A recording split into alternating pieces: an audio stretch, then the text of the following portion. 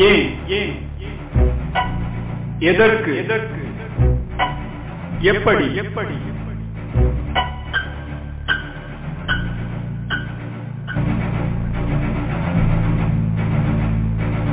இந்திய சுதந்திர அமுத பெருவிழா இந்திய அரசின் விஞ்ஞான் பிரசாத், தமிழ்நாடு அறிவியல் தொழில்நுட்ப மையம் மற்றும் வயலக வானொலி இணைந்து வழங்கும் ஏன் எதற்கு எப்படி.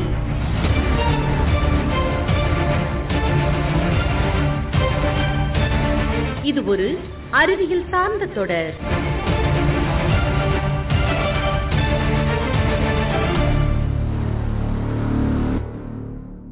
நேயர்கள் அனைவருக்கும் இனிய வணக்கம். இன்னைக்கு ஏன் எதற்கு எப்படி நிகழ்ச்சியில் பாத்தீங்கன்னா ரொம்ப முக்கியமான ஒரு நிகழ்ச்சியா அமைய காத்திருக்குங்க. என்ன காரணம் அப்படின்னு பாத்தீங்கன்னா, இன்னைக்கு நேரலை நிகழ்ச்சியா நம்ம ஏன் எதற்கு எப்படி நிகழ்ச்சி நடக்க இருக்கு. இன்னைக்கு என்ன ஸ்பெஷல் அப்படின்னு பார்த்தோம்னா, நம்ம கடந்த ஒரு மாதங்களாக, அதாவது செப்டம்பர் மாதம் முழுவதும் ஊட்டச்சத்து குறித்த நிறைய விஷயங்களை வானொலி மூலமா நம்ம நேர்களுக்கு ஒளிபரப்பு செஞ்சுட்டு இருக்கோம். அதுலயும் இன்னைக்கு நம்ம ரொம்ப முக்கியமா பார்க்க போறது என்ன அப்படின்னு பாத்தீங்கன்னா, சிறுதானியங்கள். அதாவது சர்வதேச சிறுதானிய ஆண்டை முன்னிட்டு இந்த நிகழ்ச்சியை நம்ம ஒளிபரப்பு செய்யறோம். நேர்களே, இன்னைக்கு சிறுதானிய ஆண்டு சிறப்பு நிகழ்ச்சியில கலந்துகிட்டு நீங்களும் உங்களுடைய கருத்துக்களை பகிர்ந்துக்கணும் அப்படின்னு நினைச்சீங்கன்னா, நீங்க தொடர்பு கொள்ள வேண்டிய தொலைபேசி எண் 9659558822. 2023 ஆண்டை சர்வதேச சிறுதானிய ஆண்டா ஐநா சபை அறிவிச்சிருக்கிறாங்க. இதுலயும் பாத்தீங்கன்னா ரொம்ப முக்கியமான ஒரு விஷயம் என்ன அப்படின்னா, நமது பிரதமரோட பரிந்துரைப்படி இந்தியாவை சிறுதானியங்களின் சர்வதேச மையமாக மாற்ற வேண்டும் அப்படின்னு சொல்லி ஒரு முக்கியமான தொலைநோக்கு பார்வையோட இந்த இயக்கம் செயல்பட்டு இருக்கு. இந்தியாவுல விளைந்த முதல் தானியம் சிறுதானியம் தான் அப்படின்றதுக்கு பல சான்றுகள் இருக்குங்க. உலகம் முழுவதும் 130 நாடுகள்ல சிறுதானியம் விளைவிக்கப்பட்ட பொழுதிலும், ஆசியா மற்றும் ஆப்பிரிக்க நாடுகள்ல 50 கோடிக்கு மேற்பட்டவர்கள் இதத்தான் பாரம்பரிய உணவா உட்கொண்டுட்டு இருக்கிறாங்க. இந்தியாவுல காரிஃப் பருவத்துல முதன்மை தானியமா சிறுதானியம் விளங்குது.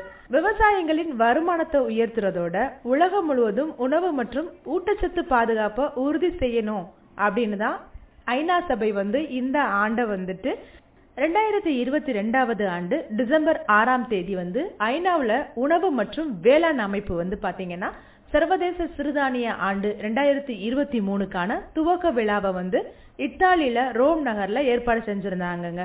இதுல இந்தியா சார்பா பல அதிகாரிகள் கொண்ட குழு பங்கேற்றாங்க. சர்வதேச அளவுல சிறுதானியங்களை முன்னெடுத்து செல்வதை இந்தியா குறிக்கோளா கொண்டிருக்கு. அதை அடையிறதுக்கான இலக்கை மேம்படுத்தணும் அப்படின்னு இந்த குறிக்கோள்ல சொல்லப்படுதுங்க. இந்த முக்கியத்துவமான சிறுதானிய ஆண்டை நாமும் நம்ம மக்கள்கிட்ட எடுத்துட்டு போற விதமா இன்னைக்கு நிகழ்ச்சி நேரலை நிகழ்ச்சியா அமைய காத்துட்டு இருக்கு. பொதுவாவே சிறுதானியம்னா என்ன அப்படின்ற பல பேருக்கு தெரியாம இருக்கு. இப்ப இருக்கக்கூடிய இளைஞர்கள், அதாவது குழந்தைகள்ல இருந்து இளைஞர்கள்ட்ட கூட நெல்லு எதுல விளையுதுன்னு கேட்டா கூட சொல்ல தெரியல. அந்த அளவுக்கு நம்மளுடைய உணவு பயன்பாடு ரொம்ப மாறிக்கிட்டே போயிட்டு இருக்கு. இப்போ ஒரு நேர் இணைப்புல வந்துட்டு இருக்காங்க. அவங்க கிட்ட பேசிட்டு நம்ம தொடர்ந்து நிகழ்ச்சியில பேசலாம். வணக்கம், யார் எங்க பேசுறீங்கம்மா? நான் ராஜேஸ்வரின்றவங்க பேசுறேன். சொல்லுங்கம்மா ராஜேஸ்வரி, இன்னைக்கு நீங்க சிறுதானியத்தை பத்தி சொல்ல போறீங்க. சிறுதானியம்னா என்ன அப்படின்றது உங்களுக்கு தெரியுமா? சிறுதானியம் சொல்லுங்க, உங்களுக்கு தெரியும் சிறுதானியங்களை பத்தி சொல்லுங்க. இப்ப சிறுதானியங்கள்லாம் என்ன? வரகு, சாமை, திணை, குதிரவாளி, கேழ்வரகு அப்படிலாம் சொல்றோம் இல்லையா? அதுல உங்களுக்கு எதை பத்தி தெரியும்? வரகு, திணையை பத்தி தெரியுமா? திணையை சாப்பிடுறதுனால உடம்புக்கு எவ்வளவு நல்லதுன்றது தெரியுமாமா? புரோட்டீன் சத்து இருக்கு. சொல்லுங்க. பெண்களுக்கு தேவையான புரோட்டீன் சத்து திணையில அதிக அளவு உள்ளது. அப்ப பெண்கள் உணவுல கட்டாயமா திணையை நம்ம எடுத்துக்கணும் அப்படின்னு சொல்றீங்க. திணையில நீங்க நீங்க யூஸ் பண்ணிருக்கீங்களா? திணையை பாத்திருக்கீங்களா? அதை பயன்படுத்திருக்கீங்களா? பயன்படுத்தி இருக்கோம், சாப்பிட்டு இருக்கோம். அப்படிங்களா? அதுல திணை பணியாரம் செஞ்சிருக்கோம். ஓகே. இன்னைக்கு நீங்க என்ன சொல்ல விரும்புறீங்க? சிறுதானியத்துல எதை பத்தி சொல்ல விரும்புறீங்க? திணை பணியாரத்தை பத்தி சொல்ல போறேன். சொல்லுங்கம்மா. 1/2 கிலோ திணை, 1/4 கிலோ பச்சரிசி, சரிங்கம்மா, 100 கிராம் உளுந்து, 1 டேபிள் ஸ்பூன் வெந்தயம். ஓகே. எல்லாத்தையும் ஊற வச்சு அரைச்சுக்கிறணும். ஓகே. அரைச்சிட்டு நைட்டுக்கு அரைச்சு புளிக்க வச்சு சொல்லுங்க.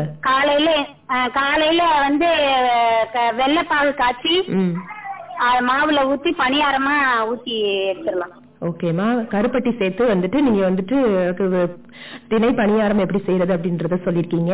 இப்ப திணையில நீங்க வந்து வாங்கிருப்பீங்களா? திணைக்காய் எங்க வாங்குனீங்கம்மா? மேலூர்ல தான் வாங்கினோம். மேலூர்ல கடையில வாங்குனீங்க. முன்ன காலத்துல எல்லாம் நம்ம திணையெல்லாம் பயிர் பண்ணிருப்பாங்க, அதை பத்தி உங்களுக்கு தெரியுமா? கேள்விப்பட்டிருக்கேன், ஆனா சாப்பிட்டதுல இப்பதான் சாப்பிட்டு பழகி இருக்கோம். ஓகேமா, இப்போ திணையை பாத்தீங்கன்னா நீங்க வாங்கின போது என்ன கலர்ல இருந்துச்சு? எல்லோ கலர்ல இருந்தது. எல்லோ கலர்ல இருந்துச்சு. திணை வந்து பாத்தீங்கன்னா நிறைய வகையான கலர்கள் இருக்குமா. திணை வந்து நிறைய வகை இருக்கு. திணையில வந்து மஞ்சள் கலர், நீங்க வாங்குறது மஞ்சள் கலர்ல இருந்திருக்கும். மஞ்சள் கலர்லயும் திணை இருக்கு, வெண் கலர்லயும் திணை இருக்கு, வெள்ளை கலர்லயும் கருந்திணைன்னு இருக்கு, செந்திணைன்னு இருக்கு. இந்த மாதிரி 3 வடிவங்கள்ல வந்து திணை கிடைக்குது, நமக்கு பயன்படுத்தலாம். 3மே வந்து சத்து நிறைஞ்சு. திணையில வந்து அரிசியை காட்டிலையும் 1.8 மடங்கு வந்துட்டு புரதம் அதிகமா இருக்கான். நீங்க சொன்னீங்களா புரத சத்து அதிகமா இருக்கு, பெண்கள் பயன்படுத்துங்க அப்படின்னு சொல்லி சொன்னீங்க இல்லையா? இப்போ நம்ம அரிசியை பயன்படுத்துற மாதிரி இந்த மாதிரி சிறுதானியங்களை பயன்படுத்துறது இல்ல, அப்படித்தானே? ஏன் இதோட பயன்பாடு குறைஞ்சு போச்சுன்னு நினைக்கிறீங்க? அதாவது அரிசி வந்து நிறைய இந்த பக்கம் நம்ம விளையுது, அதனாலே அரிசியை சிறுதானியம் வந்து பயன்படுத்துறது இல்ல. என்னோட விளைச்சல் கம்மியா இருக்கு, அது கிடைக்கவும் மாட்டேங்குது. இப்ப வந்து மக்களுக்கு வந்து எல்லாத்துலயும் வந்து சிறுதானியம் பயன்படுத்துங்கன்னு சொல்றப்ப இப்ப கொஞ்சம் ஒரு 50% வந்து மாறுறாங்க. இப்ப கட்டாயமா மாறணும், எல்லாருமே சிறுதானியத்தை பயன்படுத்தணும். ஏன் அப்படின்னு பாத்தீங்கன்னா நம்ம நார்மலா நம்ம அரிசியில இருக்கிறத விட அதிக சத்துக்கள் இருக்கு, நம்மளுக்கு நோய் நொடிகள் வராம பாதுகாக்கிறதுக்கான எல்லா விஷயங்களும் இருக்கு. இப்ப நீங்க சொன்னீங்களா திணை சொன்னீங்க இல்லையா? திணையில வந்து பாத்தீங்கன்னா மொத்தம் நம்ம உடம்புக்கு தேவையான 20 அமினோ அமிலங்கள் இருக்குமா, அதுல 8 அமினோ அமிலங்கள் வந்து இந்த திணையில இருக்கா. அப்பயே நம்ம திணையை சாப்பிடக்கூடாது. அரிசி விலைக்கு தான் திணை விக்குது, நம்ம அரிசி வாங்கி சாப்பிடுறதுக்கு திணையை வாங்கி சாப்பிட்டுறலாம் இல்லையா? குழந்தைங்களுக்கு பிடிச்ச மாதிரி விதவிதமா சாயங்காலம் ஆனா பாத்தீங்கன்னா அவங்க வந்த போது நம்ம ஏதாவது காஃபி குடுக்குறோம், மிச்சர் குடுக்குறோம், முறுக்கு குடுக்குறோம், இந்த மாதிரி என்ன பண்ண குடுக்கறதுக்கு பதிலா திணையில ஏதாவது புட்டை வச்சோ, பணியாரம் நீங்க சொன்ன மாதிரி பணியாரம் செஞ்சோ, இந்த மாதிரி நல்ல உணவுகளை கொடுக்கும் பொழுது குழந்தைங்களுக்கு தேவையான சத்துக்கள் கிடைக்குது, அவங்க ஆரோக்கியமா இருப்பாங்க, இந்த நோய் எதிர்ப்பு சக்தி அதிகரிக்கும், எந்த நோயும் வராம இருக்கும். இப்ப நீங்க சொன்ன திணையில பாத்தீங்கன்னா விட்டமின் இ சத்து அதிகமா இருக்கு, அதே மாதிரி விட்டமின் பி சத்து அதுல அதிகமா இருக்கிறதுனால குழந்தைங்களுக்கு ரொம்ப ரொம்ப நல்லது. அவங்க வந்து அதுல செஞ்சு கொடுக்கலாம். அந்த காலத்துல நீங்க வள்ளி திருமண நாடகம் எல்லாம் பாத்திருப்பீங்க, அதுல தேனும் திணை மாவும் கலந்து கொடுத்தாங்க வள்ளி அப்படின்னு சொல்லி சொல்லுவாங்க இல்லையா? அந்த முருக பெருமாளுக்கு படைக்கக்கூடிய ஒரு சுவையான ஒரு பண்டம் வந்து இந்த தேன் திணை மாவும். அவ்வளவு புகழ்பெற்று அந்த காலத்திலேயே பயன்படுத்தப்பட்ட ஒரு தானியம் இது. அது உடலுக்கு அவ்வளவு வலு கொடுத்ததுனால மக்கள் நம்ம பயன்படுத்திட்டு இருந்தாங்க. இப்ப இருக்கவங்களுக்கு வந்து 30 வயசுலயே கால் வலிக்குது, கை வலிக்குது, மேல் வலிக்குதுன்னு சொல்றோம், பல நோய்களுக்கு உள்ளாயிட்டோம். காரணம் இந்த சிறுதானியங்கள பயன்பாடுகள் குறைஞ்சதுதான். இந்த சிறுதானிய பயன்பாட்டை அதிகரிக்கிற நோக்கத்துலதான் நாமளுமே வந்து இந்த நிகழ்ச்சியை நடத்திட்டு இருக்கோம். இன்னைக்கு நிகழ்ச்சியில கலந்துக்கிட்டு நீங்க சிறுதானியத்தை பத்தி திணையை பத்தி நல்லா சொன்னீங்க, மிகவும் நன்றிமா. சரி, நன்றி. நம்ம வயலக வானொலி 90.4 போற போக்குல ஒரு கதை சொல்றது. இது அறிவியல் சார்ந்த கதைகள், கேட்டு தெரிந்து கொள்ளுங்கள். இப்போ வந்துட்டு நம்ம சிறுதானியங்கள் அப்படின்னா என்ன அப்படின்றத முதல் தெரிஞ்சுப்போம். ஏன்னா வந்து சிறுதானியங்கள் எல்லாரும் சொல்றாங்க, ஆனா என்ன அப்படின்றத அவங்களுக்கு சரியா தெரியல. இப்ப சிறுதானியங்கள் வந்து நம்ம 6 வகையான சிறுதானியங்கள் சொல்றாங்க. பாத்தீங்கன்னா அந்த காலத்துல நம்ம முன்னோர்கள் பயன்படுத்தின தானிய வகைகள் இப்ப எப்படி நம்ம கோதுமை அரிசியை நம்ம பயன்படுத்திட்டு இருக்கோமோ உணவா, அதே போல அந்த காலங்கள்ல வந்துட்டு இந்த சிறுதானியங்கள் பயிர்கள் வந்து பயிர் செஞ்சு அதை வந்து உணவா உட்கொண்டுட்டு இருந்தாங்க நம்ம முன்னோர்கள். சிறுதானியங்களை பாத்தீங்கன்னா வரகு, சாமை, திணை, குதிரைவாளி, பனிவரகு, கேழ்வரகு, இந்த 6 வகையான தானியங்களை தான் சிறுதானியங்கள் அப்படின்னு சொல்றாங்க. இவைகள் வந்து பாத்தீங்கன்னா நம்ம பகுதிகளில் நல்லாவே விளையக்கூடிய தானியங்களா இருந்துட்டு முற்காலத்துல அதை வந்துட்டு அவங்க பயிர் பண்ணி அதையே உணவாகவும் உட்கொண்டுட்டு இருந்தாங்க. அந்த காலத்துல இந்த பண்டமாற்று முறைகள் தான் அதிகமா இருந்துச்சு. இப்போ ஒரு பொருளை வந்துட்டு கொடுத்து இன்னொரு பொருளை வாங்குறது தான் அவங்களுடைய வழக்கமா இருந்தது. இப்போ முல்லை நிலத்துல இருக்கவங்க வந்துட்டு இந்த சிறுதானியங்கள்ல வந்துட்டு சாமை, வரகெல்லாம் பயிர் பண்ணுவாங்க. அதே போல பாத்தீங்கன்னா குறிஞ்சி நிலத்துல இருக்கவங்க திணை பயிர் பண்ணுவாங்க.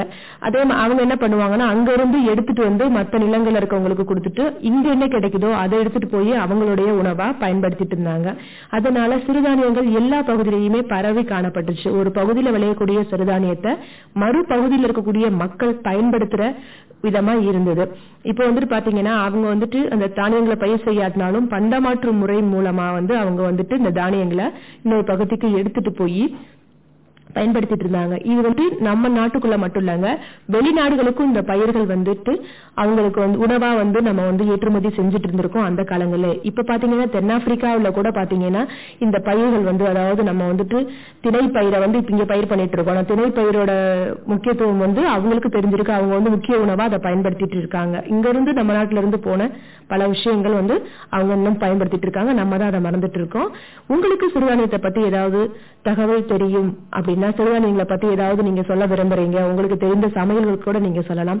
உங்களுக்கு தெரிந்த நல்ல விஷயங்கள், சிறுதானியத்துல இவ்வளவு நன்மை இருக்குது அப்படின்னு நீங்க சொல்ல விரும்புனீங்க அப்படின்னா நீங்க தொடர்பு கொள்ள வேண்டிய தொலைபேசி எண் 9786558822. இந்த தொலைபேசி எண்ணுக்கு தொடர்பு கொண்டு சிறுதானிய பத்தி சிறப்புகளை நீங்க எங்க கூட பகிர்ந்துக்கலாம். இப்போ ஒரு நேயர் இணைப்புல இருக்காங்க, அவங்க கிட்ட நம்ம பேசலாம். வணக்கம், யார் எங்க இருந்து பேசுறீங்க? கருணாலக்குடியில இருந்து ராஜாத்தி பேசுறீங்க மேடம். ராஜாத்தி மேம், சொல்லுங்க, இன்னைக்கு நீங்க நிகழ்ச்சியில இணைஞ்சிருக்கீங்க. சிறுதானியங்களை பத்தி நீங்க என்ன சொல்ல போறீங்க? உங்களுக்கு சிறுதானியங்கள்லாம் என்னென்ன இருக்கு அப்படின்றது தெரியுமா? வரகு வெண்பொங்கல், தேவையான பொருட்கள். வரகு வெண்பொங்கல் சொல்ல போறீங்க? ஹலோ, வரகு வெண்பொங்கல் சொல்ல போறீங்களாமா இன்னைக்கு செய்யறதுக்கு? சரிங்கம்மா, சொல்லுங்கம்மா. இது வந்து உடம்புக்கு குளிர்ச்சியானது. ஓகே, அதெல்லாம் சாப்பிடலாம். ஓகேமா. வரகு வெண்பொங்கல் தேவையானது வரகு 100 கிராம், பச்சரிசி 100 கிராம், பாசி பருப்பு 50 கிராம், நெய் 50 மில்லி, மிளகுத்தூள் 1 கிராம் போடுங்க, சீரகம் 1 கிராம், முந்திரி 10 கிராம், கருவேப்பிலை சிறிதளவு, இஞ்சி 1 துண்டு, பச்சை மிளகாய் 3. செய்முறை சொல்லுங்க. வரகு அரிசி, பச்சரிசி, பாசி பருப்பு 3 சேர்த்து கழுவி குக்கரில் 3 மடங்கு தண்ணீர் ஊற்றி வேக வச்சுக்கோங்க. சீரகம், மிளகு, இஞ்சி, கருவேப்பிலை, கொத்தமல்லி, பச்சை மிளகாய் 3ஐயும் சேர்த்து நெய்யில் ஊற்றி வறுத்து எடுத்துக்கோங்க. கலந்து தாளித்து எடுத்த உடனே சாதத்தில் கலந்து கொட்டி கலந்து சுவையான வரகு வெண்பொங்கல் ரெடி. நல்லா சொன்னீங்க, சுவையான வரகு வெண்பொங்கல் எப்படி செய்யறது அப்படின்னு சொன்னீங்க. இப்போ இந்த சிறுதானியங்கள் அப்படின்னு சொல்றாங்கல்லம்மா, எல்லாரும் சொல்லிட்டு இருக்காங்க, பிரபலமா எல்லாராலையும் பேசப்படுது சிறுதானியங்கள்னு. அப்படின்னா என்னன்னு உங்களுக்கு தெரியுமா? சிறுதானியம் வந்து நம்ம கிராமத்தில். ஹலோ, இணைப்புல இருக்கீங்க, பேசுங்க. இணைப்புல இருந்து கட் பண்ணிட்டாங்க. வேகமா வந்துட்டு சிறுதானியங்களை அழகா ஒரு சமையல் எப்படி செய்யறது, அது சாப்பிடுறதுனால உடம்புக்கு குளிர்ச்சி அப்படின்றத பத்தி சொன்னாங்க. வரகை பத்தி அழகா சொன்னாங்க. வரகுல வந்துட்டு நம்ம அரிசியில செய்யற மாதிரியே எப்படி பொருள் செய்யலாம், என்ன பொங்கல் செய்யறது எப்படின்னு சொல்லிட்டு, வெண்பொங்கல் எப்படி செய்யறது அப்படின்றத அழகா சொன்னாங்க. நேர்களே, நீங்கள் இணைந்திருப்பது வந்து பாத்தீங்கன்னா இந்த நேரலை சிறப்பு நிகழ்ச்சியில வந்து சிறுதானியங்களை பத்தின நிறைய தகவல்களை நம்ம பார்த்துட்டு இருக்கோம். நமது பகுதியில் இருக்கக்கூடிய நேர்களும் நிகழ்ச்சியில கலந்துகிட்டு சிறுதானியங்களோட பயன்பாடு, அதோட முக்கியத்துவம், அதுல இருக்கக்கூடிய சத்துக்கள், அது ஏன் குறைஞ்சு போச்சு, பயன்பாட்டு இல்லாம போச்சு அப்படின்ற மாதிரி தன்னோட கருத்துக்களை பகிர்ந்துக்கிறாங்க. உங்களுக்கும் இது போன்ற ஏதேனும் தகவல்கள் தெரிஞ்சா நீங்களும் பகிர்ந்துக்கலாம். பகிர்ந்துக்க வேண்டிய தொலைபேசி எண் 9786558822.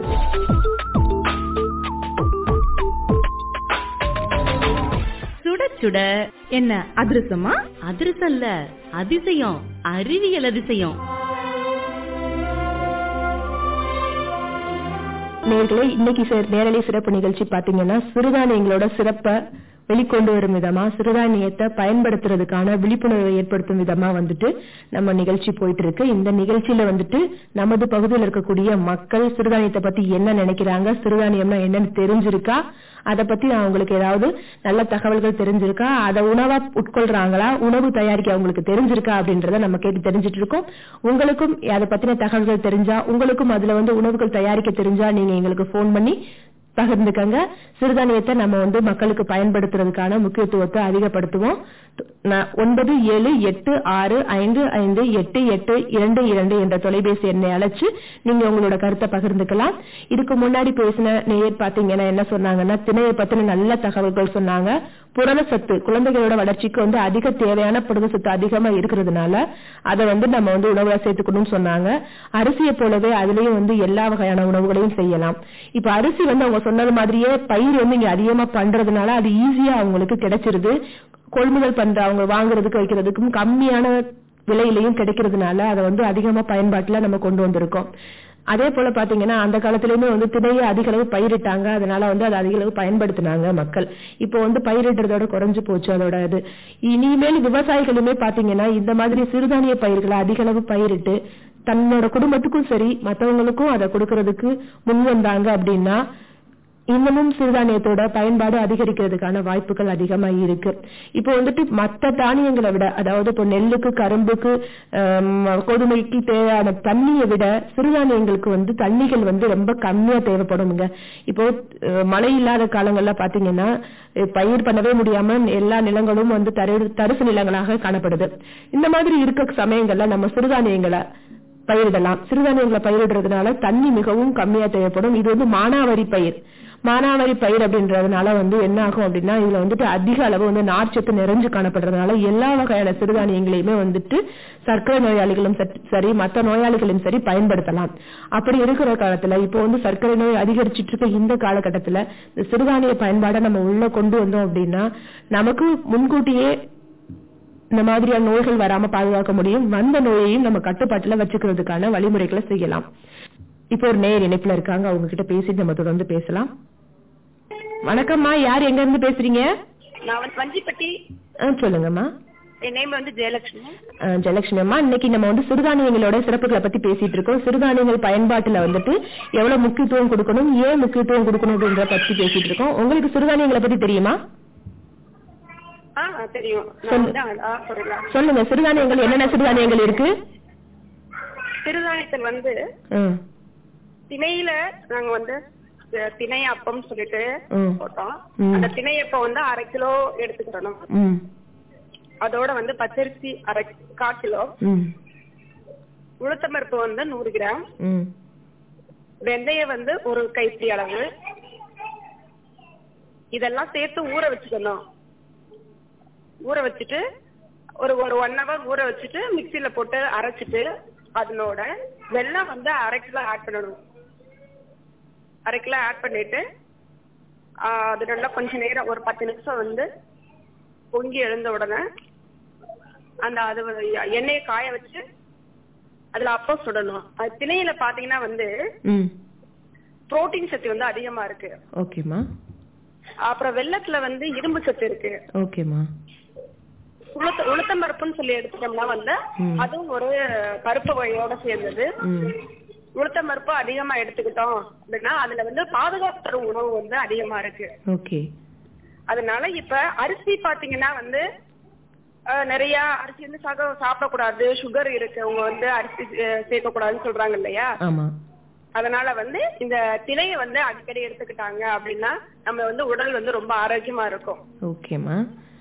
இப்போ திணையில நீங்க இந்த மாதிரி அப்பம் செய்யறத பத்தி சொன்னீங்க. இந்த மாதிரி நிறைய சிறுதானியங்கள் இருக்கு, இதோட பயன்பாடு குறைஞ்சிக்கிட்டே வருது. இதுக்கு என்ன காரணம்னு நினைக்கிறீங்க? காரணம் என்ன சொல்லிட்டா அந்த திணைய பத்தி, அதாவது அவங்களுக்கு தானியத்தை பத்தி அவங்களுக்கு தெரியல. மக்களுக்கு விழிப்புணர்வு இல்ல. நாங்க இப்பதான் கொஞ்சம் கொஞ்சமா ஸ்டெப் எடுத்துட்டு இருக்கோம். ஓகேமா. அதாவது அரிசியில சுத்தமா சத்தே இல்ல, அதாவது சத்து இல்லேன்னு சொல்ல முடியாது. அந்த காலத்துல கைக்குத்தல் அரிசின்னு சொல்லிட்டு செஞ்சாங்க. அப்ப அந்த அரிசியில சத்து அதிகமா இருந்துச்சு. ஆனா இப்போ அந்த அரிசியில சத்து இல்ல. அதனாலதான் என்ன பண்றாங்க, தானியத்தை அதிகமா எடுத்துக்காங்க. திணை, சாமை, குதிரைவாளி இந்த மாதிரி இருக்கு இல்லையா, இதை வந்து அதிகமா எடுத்துக்கணும்னு சொல்லி நாங்க இப்ப விழிப்புணர்வு கொடுத்துட்டு இருக்கோம். கட்டாயமா இந்த விழிப்புணர்வு மக்களுக்கு ரொம்ப தேவை. ஏன்னா வந்துட்டு இப்ப வந்து கர்ப்பமா இருக்கக்கூடிய பெண்களும் சரி, அதுக்கப்புறம் வந்துட்டு வளரின பெண்களும் சரி பாத்தீங்கன்னா வந்துட்டு எவ்வளவு நோய்களுக்கு உட்படுறாங்க. இரும்பு சத்து குறைபாடால பாதிக்கப்படுறாங்க, ரத்த சோகையால பாதிக்கப்படுறாங்க, அது போல பாத்தீங்கன்னா தைராய்டு பிரச்சனையால பாதிக்கப்படுறாங்க. கொஞ்ச காலங்களே பாத்தீங்கன்னா குழந்தை பெற்ற தாய்மார்கள் கர்ப்பப்பை சம்பந்தமான நோய்களால பாதிக்கப்படுறாங்க. இந்த மாதிரி பல நோய்களால பாதிக்கப்படுறாங்க. அதாவது எலும்பு சம்பந்தமான நோய்களால பெண்கள் அதிக அளவு பாதிக்கப்படுறாங்க.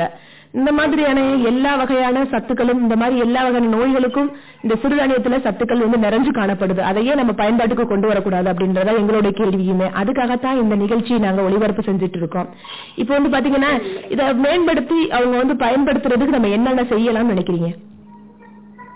அதாவது என்ன பண்ணணுங்க, நம்ம வந்து வர எங்கிட்ட அதிகமான மக்கள் வந்து வருவாங்க. கர்ப்பிணிகள் வருவாங்க, தாய்மார்கள் வருவாங்க, வளரிளம் பெண்கள் வருவாங்க. நாங்க வந்து மாசத்துக்கு வந்து 3 கூட்டம் போடுவோம்.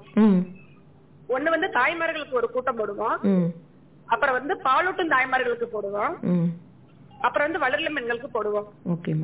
அந்த கூட்டத்துல என்ன பண்ணணும், மக்கள்கிட்ட வந்து அவங்க கிட்ட அந்த விழிப்புணர்வை கொண்டு வரணும். அதாவது திணையில வந்து அதிகமான சத்து இருக்கு, குதிரைவாளி இருக்கு, அப்புறம் வந்து சாமையில இருக்கு. ஏன்னா அவங்கள எல்லாருமே பாமர மக்கள், எளிதா வந்து அவங்ககிட்ட நம்ம கொண்டு போய் சேர்க்க முடியாது. அவங்க கிட்ட நாங்க என்ன பண்றோம்னா கொஞ்சம் கொஞ்சமா கொண்டு வந்து அவங்ககிட்ட சாம்பிள் கொண்டு வந்து குடுக்குறோம். குடுத்து இத சாப்பிட்டு பாருங்க அப்படின்னு சொல்லி சாப்பிட்டு அவங்களுடைய ஃபீட்பேக்கே நாங்க கேக்குறோம். ஆமா, கேட்டு அவங்க வந்து சொல்றாங்க நல்ல ஒரு இதுல வந்து நல்லா இருக்கு. சொல்லுங்க.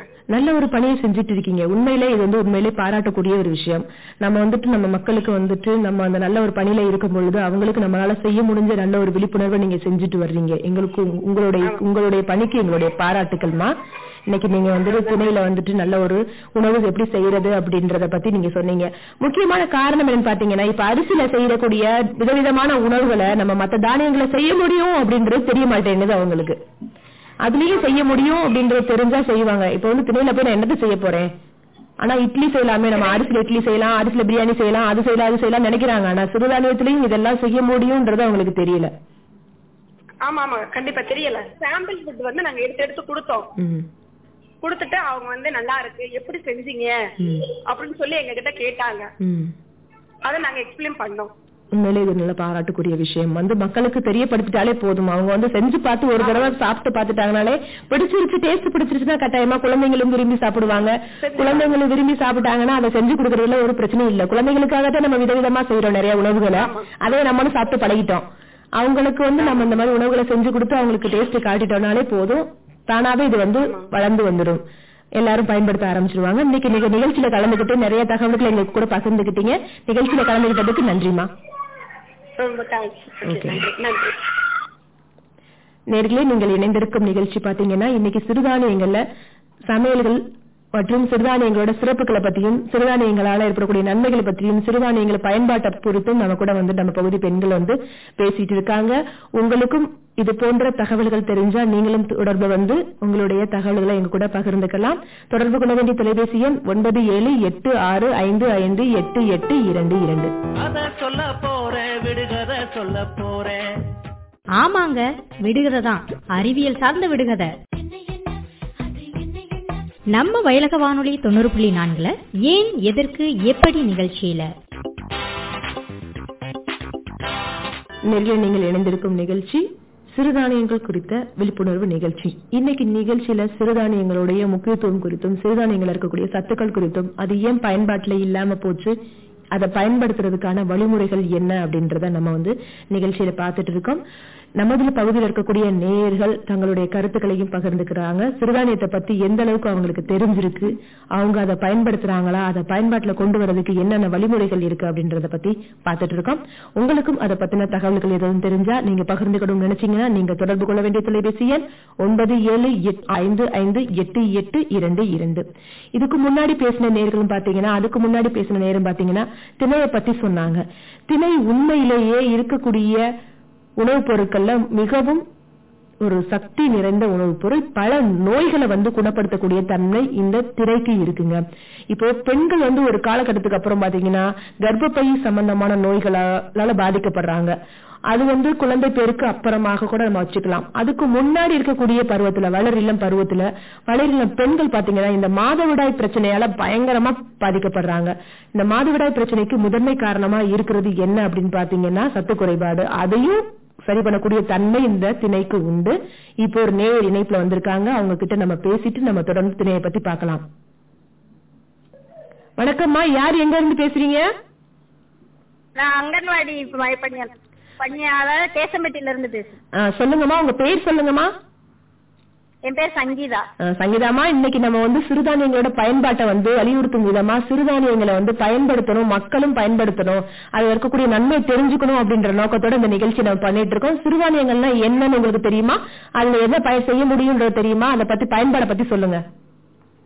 சிறுதானியங்கிறது வந்து திணை, வரகு, கம்பு இந்த மாதிரி முன்றைய காலத்துல பயன்படுத்தியதுதான் சிறுதானியங்கள். அத இப்ப வந்து ஃபேஷனா சமைக்கிறது மாதிரி ஆயிடுச்சு. அடிக்கடி இது பண்ணனாலதான் வயசானவங்களும் இன்னும் நல்லா ஆரோக்கியமா இருக்காங்க. அத நான் வந்து திணையில வெண்பொங்கல் செய்யறத பத்தி எப்படின்னு சொல்லலாம்னு இருக்கேன். சொல்லுங்கம்மா.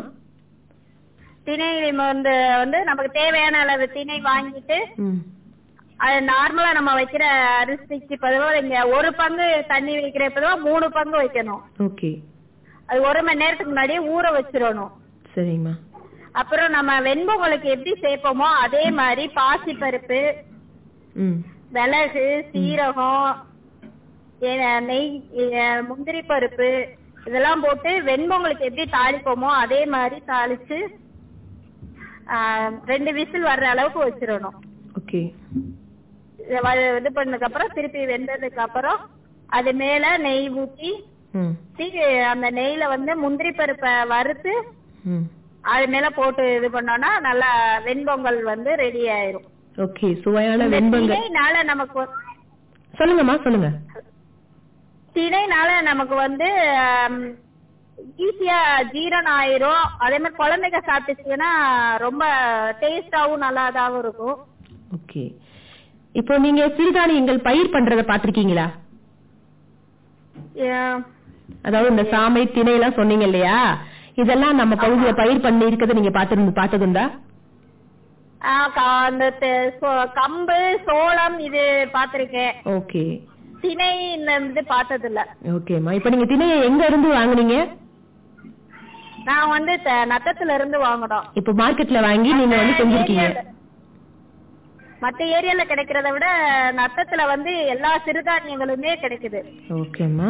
இப்போ இந்த சிறுதானிய பயன்பாடு குறைஞ்சிட்டே வருது, அதுக்கு என்ன காரணம்னு நினைக்கிறீங்க? நம்ம எல்லாருமே ஃபாஸ்ட் ஃபுட்டா மாறிட்டாங்க. ஃபேஷனா சொல்லணும், இந்த மாதிரி நானு பீஸா சாப்பிட்டேன், பர்கர் சாப்பிட்டேன் அப்படின்றதுதான் ஃபேஷன் ஆயிருச்சு. யாரும் நான் திணையில அது சாப்பிட்டேன், வரகுல சாப்பிட்டேன், கம்புல சாப்பிட்டேன்னு சொல்றது அவங்களுக்கு ஏதோ டீசன்சி இல்லாத மாதிரி ஆயிருச்சு. கரெக்டா சொன்னீங்க. இந்த டீசன்சி பார்த்து தான் பல விஷயங்களை நம்ம இழந்துட்டே வரோம், பல நோய்களுக்கு உள்ளாகிக்கிட்டு இருக்கோம். ஃபாஸ்ட் ஃபுட் உணவுகளை சாப்பிட்டு நமக்கு வந்து பல நோய்களுக்கு இன்னலாகிறதுக்கு காரணமும் வந்து இந்த டீசன்சி தான். நான் வந்து இதுல சாப்பிட்டேன்னு சொல்றதுக்கு வந்து கேவலமா நினைச்சு வந்து அதை வந்து ரொம்ப வந்துட்டு என்ன சொல்றாங்க அப்படின்னா அதை வந்து ஒரு தரக்குறைவா நினைக்கிறாங்க. அதுதான் வந்து முதல் காரணம் கூட சொல்லலாம். இப்போ திருப்பி வந்துட்டு பாத்தீங்கன்னா இது வந்து ஒரு மாறிக்கிட்டே வந்து வருதுன்னு சொல்லலாம். பழைய காலத்து பயன்பாடுகளை திருப்பி பயன்படுத்த ஆரம்பிச்சிருக்கும் கூட சொல்லலாம் இல்லையா? இப்போ டாக்டர் கிட்ட போனா உங்களுக்கு சுகர் இருக்காங்க, நீங்க வந்துட்டு வரகு கஞ்சி குடிங்க, கேப்ப கஞ்சி குடிங்க அப்படின்னு சொல்றாங்க இல்லையா? எப்படியா இருந்தாலும் நம்ம பழமைக்கு திருப்பி வரத்தா வேணும். அத முக்கியத்துவத்தை வலியுறுத்தும் விதமா தான் இந்த நிகழ்ச்சியும் போயிட்டு இருக்கு. இப்ப வந்து பாத்தீங்கன்னா இந்த சின்ன சின்ன இந்த சிறுதானியங்களை வந்துட்டு நம்ம திருப்பியும் பயன்பாட்டுக்கு கொண்டு வர்றதுக்கு என்னென்ன மாதிரியான வழிமுறைகளை நம்ம செய்யலாமா? அவங்களுக்கு பிடிச்சது மாதிரி ஏதாவது அந்த ஃபாஸ்ட் ஃபுட் அந்த இது இருக்குல்ல, அதே டேஸ்ட்ல நம்ம பண்ணி இது பண்ணலாம் திணையில. ஆனா குழந்தைங்க நிறைய பேருக்கு என்னன்றது தெரியாம போச்சு. நம்ம மாதிரி மீடியம் இதுக்கே தெரியாம ஆயிருச்சு. நீ வர்ற ஜெனரேஷன்ஸ் அத வந்து ஒரு இதாதான் இருப்பாங்கன்னு நினைக்கிறேன். கட்டாயமா புதுசா அவங்களுக்கு இதெல்லாம் காட்டணும், எக்ஸ்பிஷன்ல வச்சு காட்டுற மாதிரி. இதுதாமா நெல்லு, இதுதாமா அரிசி, இதுதாமா சோளம், இதுதாமா வந்துட்டு சிறுதானியம்லாம் காட்டுற மாதிரி ஒரு நிலைமைக்கு வந்துட போகுது. நம்ம அந்த ஒரு நிலைமையை ஏற்படுத்தாம திரும்பவும் வந்து பாத்தீங்கன்னா சிறுதானியங்களோட பயன்பாடுகளை அதிகரிச்சு நம்மளுடைய சந்ததிகளுக்கு ஒரு நல்ல ஆரோக்கியமான வாழ்க்கையை கொடுப்போம் அப்படின்னு சொல்லி உறுதி கொண்டுட்டு இன்னைக்கு நிகழ்ச்சியில நீங்க கலந்துக்கிட்டு நல்ல விஷயங்களை எங்க கூட பகிர்ந்துக்கிட்டீங்க. ரொம்ப நன்றிமா. நேரிலே நீங்கள் இணைந்திருக்கும் நிகழ்ச்சி சிறுதானியங்கள் குறித்த சிறப்பு நேரலை நிகழ்ச்சி. இன்னைக்கு நிகழ்ச்சியில பாத்தீங்கன்னா நம்ம பகுதியில் இருக்கக்கூடிய நேயர்கள் கலந்துக்கிட்டு சிறுதானியங்களோட பயன்பாடுகள் குறித்தும் அதுல இருக்கக்கூடிய சத்துக்கள் குறித்தும் ஏன் நம்ம அதை பயன்பாட்டுல கொண்டு வராம இருக்கிறோம் அப்படின்ற குறித்தும் விவாதிக்கிறாங்க. உங்களுக்கும் இது போன்ற தகவல்கள் தெரிஞ்சா நீங்களும் தொடர்பு கொண்டு தொலைபேசியில தொடர்பு கொள்ளலாம். தொடர்பு கொள்ள வேண்டிய தொலைபேசி எண் 9786558822. நச்சின்னு 4 அறிவியல் துணுக்குகள். நம்ம வயலக வானொலி 90.4 ஏன் எதற்கு எப்படி நிகழ்ச்சியில் நச்சின்னு 4 நச்சின்னு 4 நச்சின்னு 4.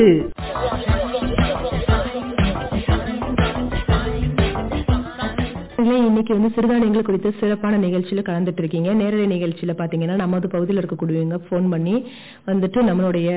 அவங்களுடைய சிறுதானியங்கள் சம்பந்தமான தகவல்கள், நமக்கு தெரிஞ்ச தகவல்கள் நம்ம கூட பகிர்ந்துக்காங்க. உங்களுக்கும் இது போன்ற ஏதாவது தகவல் தெரிஞ்சா நீங்க தொடர்பு கொள்ள வேண்டிய தொலைபேசி எண் 9786558822 என்ற தொலைபேசி எண்ணுக்கு தொடர்பு கொண்டு நீங்களும் பேசலாம். இன்னைக்கு நிகழ்ச்சியில பாத்தீங்கன்னா நம்ம பகுதியில் இருக்கக்கூடிய பெண்கள் சிறுதானியங்கள்ல சிறப்பா எப்படி புதியான விஷயங்களை சமையல் பண்ணலாம், புதியான விஷயங்கள் என்னென்ன இருக்கு, அதை பயன்படுத்துங்க அப்படின்ற பத்தி சொன்னாங்க. இப்ப பாத்தீங்கன்னா பொதுவாகவே சிறுதானிய பயன்பாடுகள் குறைஞ்சு போனதுக்கு காரணம் என்ன அப்படின்றத பார்க்கலாம். அதுக்கு முன்னாடி ஒரு நேயருக்கு நம்ம இணைப்புல இருக்காங்க. அவங்க கிட்ட பேசிட்டு நம்ம தொடர்ந்து பேசலாம். வணக்கம்மா, யார் எங்க இருந்து பேசுறீங்க? வணக்கம் மேடம், புனாரம்பட்டி அங்கன்வாடி மையத்துல இருந்து ஒருத்தர் பேசுறேன். சொல்லுங்க மேடம், இன்னைக்கு நீங்க சிறுதானியங்கள்ல எதை பத்தி சொல்ல போறீங்க? உங்களுக்கு தெரிஞ்ச சிறுதானியத்தை பத்தி சொல்லுங்க. Vegetable biryani madam. வெஜிடபிள் பிரியாணியா? என்ன வெஜிடபிள் பிரியாணி செய்ய போறீங்க? திணை அரிசி. திணையிலையா? வெரி குட், சொல்லுங்க. திணை அரிசி 1 கிலோ அரிசிக்கு 100 பூண்டு, 100 வெங்காயம், 100 இஞ்சி இதெல்லாம் தோலை உரிச்சு நம்ம மட்டன் சிக்கன் வைக்கிறதுக்கு மட்டுமே மிக்சில போட்டு அரைச்சி எடுத்துக்கணும். அரிசி 3/4 மணி நேரம் ஊற வச்சிடணும் ஃபர்ஸ்ட் டே. அப்புறம் இந்த சோம்பு, பட்டை, கிராம்பு எல்லாம் போட்டு வதக்கிட்டு பெரிய வெங்காயமும் பச்சை மிளகாயும் தாளிக்கிறதுக்கு எடுத்து வச்சுக்கணும். புதினா மட்டும் ஆஞ்சு வச்சுக்கிறணும். முந்திரி பருப்பு 1/4 கிலோ முந்திரி பருப்பு போடணும் மேடம். 1 கிலோ அரிசிக்கு 1/4 கிலோ முந்திரி பருப்பு போடணும். அப்பதான் நல்ல டேஸ்ட் வரும். நெய்யில வறுத்து முந்திரியை தனியா எடுத்து வச்சுட்டு 1 கிலோ அரிசிக்கு 2 உலக்க அரிசினா 4 உலக்க தண்ணி ஊத்துவோம். இதுக்கு 1 உலக்க எக்ஸ்ட்ராவே ஊத்தணும். 3 பங்கு தண்ணி ஊத்தணும். ஏன்னா பொழுவு நிறைய வரும். 1 கிலோ அரிசி போட்டோம்னா எப்படியும் 15 பேர் 20 பேர் சாப்பிடலாம். அது வச்சுக்கு காய் வேற எந்த காயுமே சேர்க்க வேணாம். பட்டாணி 1/4 கிலோ, கேரட் 1/4 கிலோ, பீன்ஸ் 1/4 கிலோ. இது நல்லா பொடியா நறுக்கி வச்சுட்டு பட்டாணியை முத நாளே ஊற வச்சிடணும். காலையில செய்யறோம்னா முத நாள் பட்டாணி ஊற வச்சிடணும். எல்லாமே தாளிக்க போகையில அரிசி 3/4 மணி நேரம் ஊறினா போதும். 1 மணி நேரம் ஊறினோம்னா ரொம்ப கூழ் மாதிரி இருக்கும். பட்டை, சோம்பு, கிராம்பு, இந்த வாசனை சாமான் எல்லாம் போட்டுட்டு வெங்காயம், பச்சை மிளகா போட்டு வதக்கிட்டு பட்டாணியை போட்டு ஃபர்ஸ்ட் கிண்டிட்டு 1 கிலோ அரிசிக்கு 1/4 கிலோ தக்காளி. நாடு தக்காளினா கொஞ்சம் 2-3 குறைச்சு போடலாம். இந்த ஆப்பிள் தக்காளினா 1/4 கிலோ போடணும். கேரட் நறுக்கி வச்சிருக்கிற கேரட், பீட்ரூட் போட்டு வதக்கிட்டு தக்காளியும் போட்டு நல்லா லைட்டா உப்பை போட்டு நல்லா கிண்டணும், கிளறணும். காய் எல்லாமே அந்த எண்ணெயிலே வதங்கிடணும் மேடம்.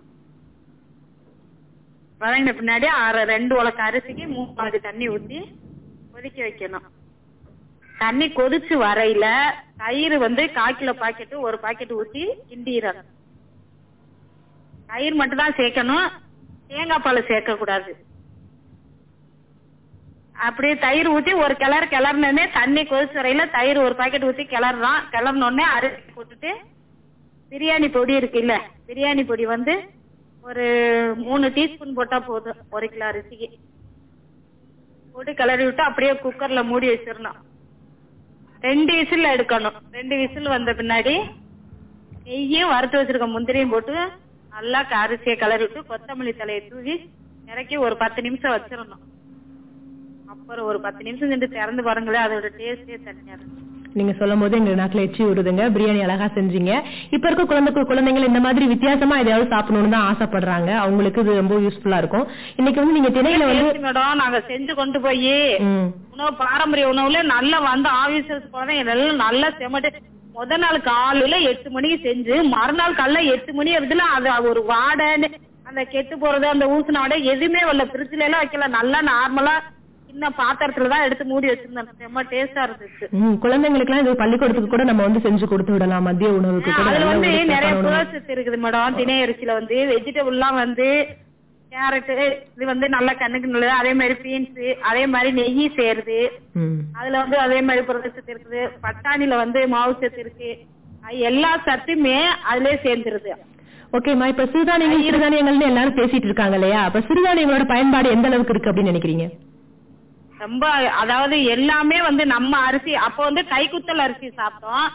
இப்ப வந்து கைக்குத்தல் அரிசி கிடைக்கல. அதுக்கு பதிலா நம்ம அந்த சிறுதானிய அரிசியில சாப்பிட்டோம்னா கொஞ்சம் இருந்து குழந்தைங்களுக்கு கொடுக்க பழகிட்டோம்னா இந்த இப்ப வந்து 20 வயசு 18 வயசுல எல்லாம் பெண்களுக்கு வந்து நம்ம ஏஜ் அட்டன் பண்ண பிள்ளைங்க முதுகு வலிக்குதுன்னு சொல்றாங்க.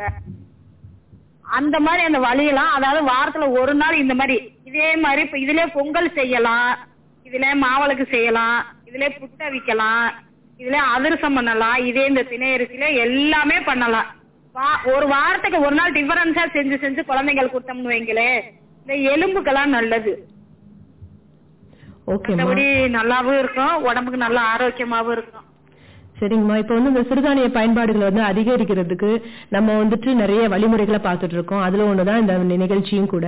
சிறுதானியங்களை பயன்பாட்டை நம்ம பகுதி மக்களுக்கு எந்த அளவுக்கு தெரிஞ்சிருக்கு, அதை பயன்படுத்துறாங்களா, அதை வந்து அவங்க வந்து உணவுல சேர்த்துக்கிறாங்களா அப்படின்றத அவங்களுக்கு தெரியப்படுத்துறதுக்கும் அவங்களுக்கு வலியுறுத்துறதுக்காக தான் இந்த நிகழ்ச்சி நடைபெற்று இருக்கு. இந்த நிகழ்ச்சியில கலந்துட்டு நல்ல ஒரு உணவு எப்படி செய்யறதுன்னு சொன்னீங்க, அதோட பயன்பாடுகளை பத்தி நீங்க சொன்னீங்க. நிகழ்ச்சியில கலந்துகிட்டதுக்கு ரொம்ப நன்றிமா. ரொம்ப thanks madam. Okay madam. Okay நேயர்களே, இன்னைக்கு நேரலை சிறப்பு நிகழ்ச்சி பாத்தீங்கன்னா சிறுதானியங்களோட சிறப்பை வெளிக்கொண்டு வரும் விதமா, சிறுதானியத்தை பயன்படுத்துறதுக்கான விழிப்புணர்வை ஏற்படுத்தும் விதமா வந்துட்டு நம்ம நிகழ்ச்சி போயிட்டு இருக்கு. இந்த நிகழ்ச்சியில வந்துட்டு நேயர்கள் வந்து கலந்துகிட்டு நம்ம கூட நிறைய விஷயங்களை பகிர்ந்துகிட்டாங்க. சிறுதானியங்களை பத்தியும் பகிர்ந்துகிட்டாங்க. சிறுதானியங்கள் சம்பந்தமான தகவல்கள் நம்ம கூட பகிர்ந்துகிட்டாங்க. எப்படி சிறுதானியங்களை சுவையான உணவுகள் தயாரிக்கிறது அப்படின்றதையும் பகிர்ந்துகிட்டாங்க. இது போல நிகழ்ச்சிகள் தொடர்ந்து நம்ம நிலையத்துல நடந்துட்டு இருக்கு. நீங்களும் ஒவ்வொரு நாளும் கலந்து கொண்டு புதிய புதிய தகவல்களை எங்க கூட பகிர்ந்துக்கங்க. நன்றி நேயர்களே.